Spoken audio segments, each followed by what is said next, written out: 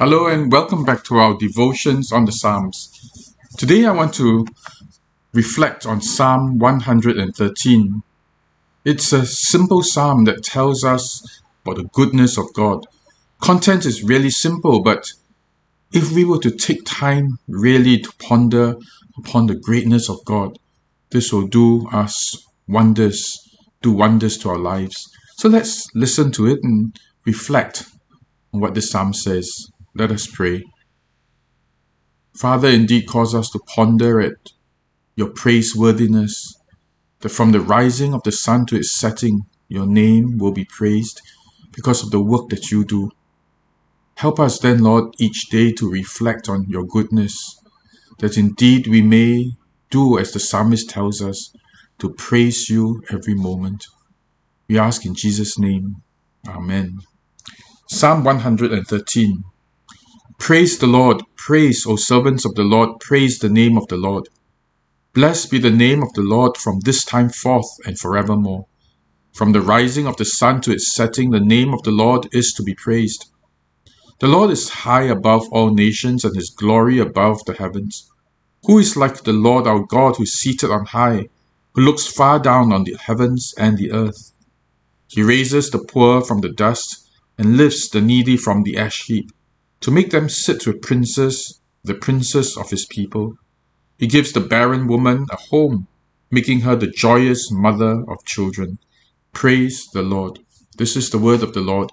Thanks be to God. There are three parts to this psalm. The first is a call to praise the Lord. The second then describes God as above all nations. And the third then gives us concrete examples of what the Lord does. So let's look first at the call to praise the Lord from verse 1 to verse 3. Praise the Lord, praise, O servants of the Lord, praise the name of the Lord. Blessed be the name of the Lord from this time forth and forevermore. From the rising of the sun to its setting, the name of the Lord is to be praised. Several things to reflect upon. First, it is a call to all servants, all people who love God, all the people who want to do God's will. And it's a call to praise God. There are two thoughts to this. First is that we are called to praise God from the rising of the sun to its setting. That means from early morning to late evening, there is so much to praise God for. Now, when we think about that, we realize then that God is always at work every moment. He is praiseworthy. The psalmist doesn't just tell us, go praise him, but he reminds us that there's so much to praise God for. I think one of the challenges then is that we need to slow down our lives, to savor it, to spend time to ask ourselves, what is praiseworthy about God? See, because the second thought is that the fact that we need reminders tells us that often we forget to see the goodness of God. So this call to praise God from the morning to the evening juxtaposes two things, two truths. First is that throughout the day, God does praiseworthy things. But secondly, throughout the day, as God does praiseworthy things, we are unable or unwilling to see. When we think about these two truths, then it tells us that there's something a lot more that we can do that will enrich our lives. First, the realization that each day God does wonderful and mighty things. And secondly, that we can't see them. So often we can't see them, we can't remember them, we don't notice them.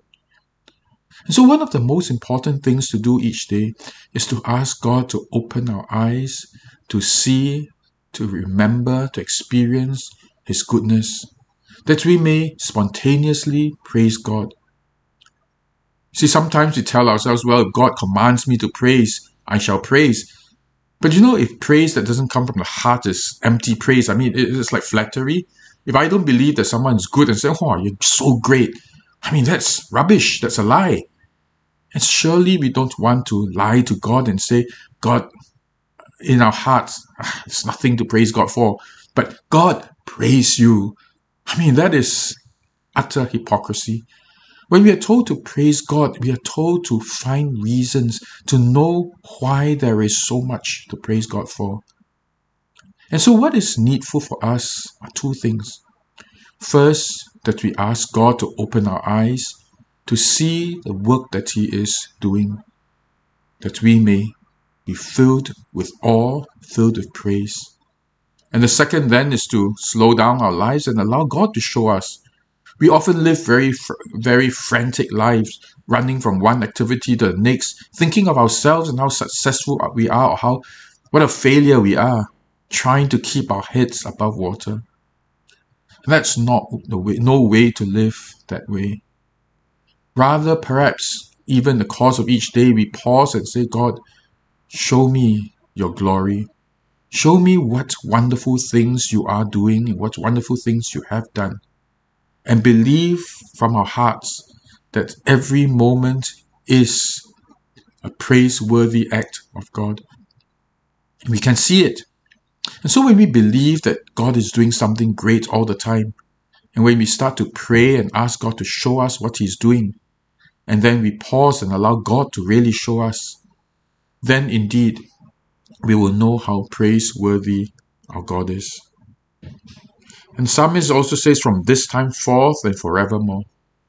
The miracles that God did in the past, He continues to do in the present, sometimes in different ways. I mean, you wouldn't see God parting the Red Sea, but you still see God working miracles in lives, in transforming lives. Have you ever gone to a meeting that you were full of anxiety, really nervous about because it's going to be a terrible fight at the meeting? And then you went and you prayed and you said, God, please intervene and make it different. And as you walk into the meeting, you suddenly feel the presence of God and hearts that are changed, hearts that are softened. And the meeting that was threatened to be a terrible meeting turns out to be a wonderful meeting. Have you ever experienced something like that? Or dynamics at home, or something that you ask God to help. Sometimes you don't even ask, but you ask God to open your eyes to see what He's doing. And you discover that God is working mighty miracles, always, from this time forth, forevermore, and before that too. From every moment of every day for eternity, God is working mightily. But we need to take time to observe, to thank God, to notice and to remember. And so one of the exercises that I often teach people is this, that we be still and then we say, God, show me how you have blessed me and people around me. And then you go through, starting from the morning, you think through, what were the blessings that you received or you observed, that you saw, that really showed the goodness of God? You go moment by moment and asking God to show it to you. When you have reached the end of that day, there may be so much that you want to thank God for. Because it is true that God is working mightily every moment, from the setting of the sun to the rising of the sun to the setting of the sun. He is working mightily. We need to take time in our schedules, in our anxiety, in our anger, to be still to see what God is doing. The next point is that God is high above all nations from verse 4 to verse 6. The Lord is high above all nations and His glory above the heavens. Who is like the Lord our God, who is seated on high, who looks down, far down on the heavens and the earth? One of the reasons why we often don't see God work is that God's ways are so much higher than ours. Reminds me of Isaiah chapter 55 verse 8 and 9. Isaiah chapter 55 verse 8 and 9 say, For my thoughts are not your thoughts, neither are your ways my ways, declares the Lord. For as the heavens are higher than the earth, so are my ways higher than your ways, my thoughts than your thoughts. Often we ask God for certain things, we pray specifically, and yet God thinks very differently from us. I remember in my younger days, I was taught you must be specific in your prayers. Tell God, God, I want My house, if you're buying a house, God, I want a house that is not facing is facing the morning sun and not the afternoon sun. God, I want this, God, I want that, and be so specific. And as I thought about it, I asked myself, but what if I'm wrong? What if I'm wrong in asking? Not because it's sinful to ask, but what if I got things wrong? What if the neighbor that I asked for isn't the neighbor that will help me that I need? What if the size of the house that I asked for isn't the right size for me? What if the location and the house that I really want isn't the right house for me? The reality is that we don't know. And so I've learned to be far less specific. And I say to God, God, you know the things that I want, but I'd rather have the things that you want to give me. Because God's mind is way above ours. It's as far as the heavens are from the earth. God's ways, God's minds, God's thoughts are far superior to mine. And so there are times when I ask God for something and I don't see it, and I fret, get angry and upset. But the truth is that God knows better, and He sees the things that I don't see, and He gives me the best that I do not appreciate. And so I ask God to help me to rely on Him, to yield to Him, not because I must, but because it's the smartest thing to do. See, it says the Lord is high above all nations and His glory above the heavens. Heavens we thought was to the ends of the earth, right? I mean, to the ends of creation. The heavens is everything. Yet God is above the heavens. He sees heavens as below Him. He is in control. He sees the powers of nations as controllable, as minute, because He is above the nations.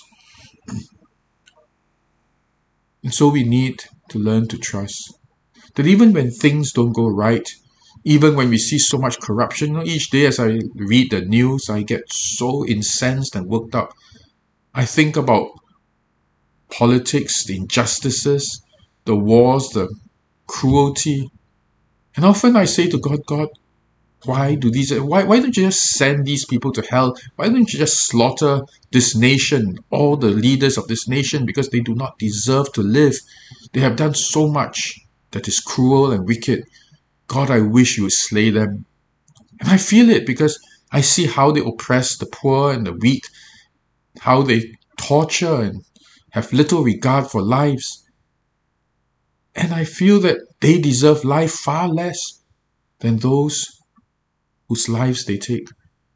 And often then I find myself telling God, God, just kill all these people. Kill all these people like Putin and his henchmen and the politicians in other countries that are so corrupt, because they have no value for the people, the ordinary people. And yet at the back of my mind, I know too that God is in control, that God knows what He's doing. But even though I don't see vindication for the poor and the unjustly treated, I know that God has His ways and He will do His wonders. I need to trust that. And then the specific examples. Verse 7 to 9, He raises the poor from the dust, He lifts the needy from the ash heap, to make them sit with princes and the princes of His people. He gives the barren woman a home, making her the joyous mother of children. Praise the Lord. This is a testimony of what God has done when at the psalmist's time, when He saw the poor, the helpless, the hopeless, the ones in the ash heap, being lifted up to be rulers, the barren woman to have children. But again, I ask myself, how true is that? Does this happen all the time? Do we not often see tragedies and disasters more often than we see these answered prayers of the poor, of the helpless, of those in the ash heap, lifted up to be princes, to sit with princes? How few and far between are these cases compared to the many disasters and tragedies? Just a few days ago, I had a debate with my daughter, and same question, the question, how can it be that we say that God is good, when you see so many disasters in the world, if we were to credit God for all the answered prayers and praise Him, shouldn't He also take the blame for the disasters, for the cruelty in Ukraine and the disasters in Pakistan or the corruption in Sri Lanka? If we were to praise God for answered prayers for us, do we not also have to look at all the people who suffer, even those in Singapore, those who have no homes, those who live tragic lives? Doesn't God have to take responsibility for these as well? I pondered long upon this question. What I remember then is that while the big picture is that people do suffer, the day-to-day, person-to-person picture is often different. Because so often I talk to people who are poor, people who are oppressed, and as we talk, the ones who look to God have a different story to tell. They may have had terrible lives outwardly, yet inside there is so much joy. One Christmas, I was at Oasis, the preaching point of Barker Road Methodist Church, and I love going there because they reach out to the poorest of the poor in the neighborhoods. And there was this woman on a wheelchair.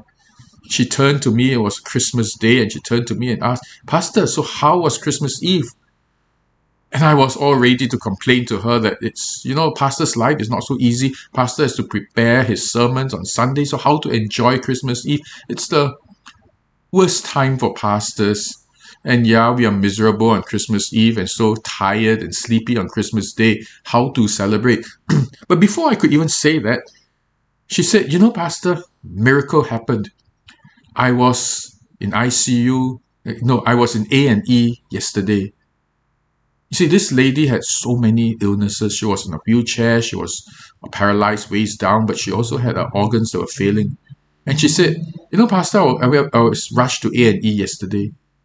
But after some treatment, they discharged me, and praise the Lord, I'm in church today on Christmas Day. As I heard the story, I really had to shut up. Because here was a woman filled with thanksgiving and joy, not seeing the pain of rushing to the A&E, but seeing the opportunity, the privilege of coming to church on a Sunday. There was another woman sitting behind her, and she greeted me warmly and said, "赞美主," and she was so full of joy. And I turned to the staff behind, standing back, and I asked her, "What's this woman's story?" And she said, well, her son died in a traffic accident a few years ago. Husband died in a illness. And then her other son just recently died as well. But this woman, despite all the tragedies, found a joy deep inside her heart that allowed her to really praise God, not from lip service, but truly from the depths of her heart to praise God. As I listen to stories from social workers as well, I realize the same thing, that many people have such tragic lives. And yet, within the tragic lives, as we talk, as they allow God to work in their lives, they see a different picture, a different side of life, a life that is filled with thanksgiving, of miracles, of joy. I worked in death row where everyone waits to die, and it's meant to be a sad place. And yet, day by day, I see people whose lives are so full of the joy of the Lord. Nothing much to look forward to except death, but to them, death is also going to heaven. But before that, the months before that, his life so full of joy in the presence of God. And I realized then that it is true that those who are poor, those who are oppressed, those who are in the ash heap, are lifted up. Their personal stories tell me that they often have so much more joy than those who live in wealth and opulence, because they hold on to God, and God works miracles individually in their lives. Same for the barren woman. It may not be the children of her own, but as she opens her life to God, God surrounds her with other people, children, nephews, nieces, friends, people who surround her because she becomes an instrument of God's grace. And I see stories like that as well. Barren women unable to have their own children, and yet being surrounded by others younger than them, older than them, friends whom they have ministered to. And I see once again the miracle of God. Joy is not in what we have. Joy does not come with the abundance of possessions. Joy comes with the presence of God. And so even the poor will be lifted from the dust, the needy from the ash heap. And indeed, they will be like sitting with princes, because the joy in their hearts will be as great, and the authority that God gives them to minister, to bless others, to bring the kingdom of God to others is great, as with princes with the authority to bring blessing to people. As I ponder this psalm then, helps me to understand several things. That first, God is working miracles every moment from the rising of the sun to its setting. But we need to have God open our eyes, and we need to be alert to see it. And therefore the psalmist says, praise the Lord, you servants of the Lord. There is so many reasons, there's so much cause to praise God every moment, because God is doing mighty things every moment. But there are times when we don't understand, and yet we acknowledge then that God's ways are far higher than our ways, and His thoughts infinitely higher than our thoughts. And we learn to submit to God in faith, because finally, we see the miracles that God does with each life. No matter how hard the lives are, God does miracles in their lives. It could be yours as well, it could be mine as well. If we were to ask God to open our eyes to see, and then to work in our hearts, that He may indeed dwell in our hearts, then we'll be so full of joy. Then we also will be people who will have authority to minister to others. Let us pray. Father, let this psalm be true in our lives, that from the rising of the sun to its setting, we may praise and bless your holy name. Not because we have to, but because we have seen and tasted of your goodness. We see your goodness in people. We see your goodness in circumstances. We see your miracles in your presence with us. Open our eyes, open our senses, cause us to realize this. But Lord, allow us to know too that when things don't go our way, it's not because you aren't answering, but because in your wisdom, your compassion, and your love for us, you withhold these that we want, that we may have something else that is far greater. And Father, allow us to know too this great truth, that indeed the poor will be lifted from the dust, the needy from the ash heap, because Lord, you will seat each one who turns to you in places with princes, with the authority and with the joy and fullness, the riches of princes. Help us to believe this for our lives, and to believe this also in the lives of others, that as we go out to minister to people, we may give them that hope also, that those whose lives have been so crushed may also see your goodness personally in their lives. Lord, grant this to us as we pray in Jesus' name. Amen. Well, thanks for listening in, and have a blessed time. God bless you. Goodbye.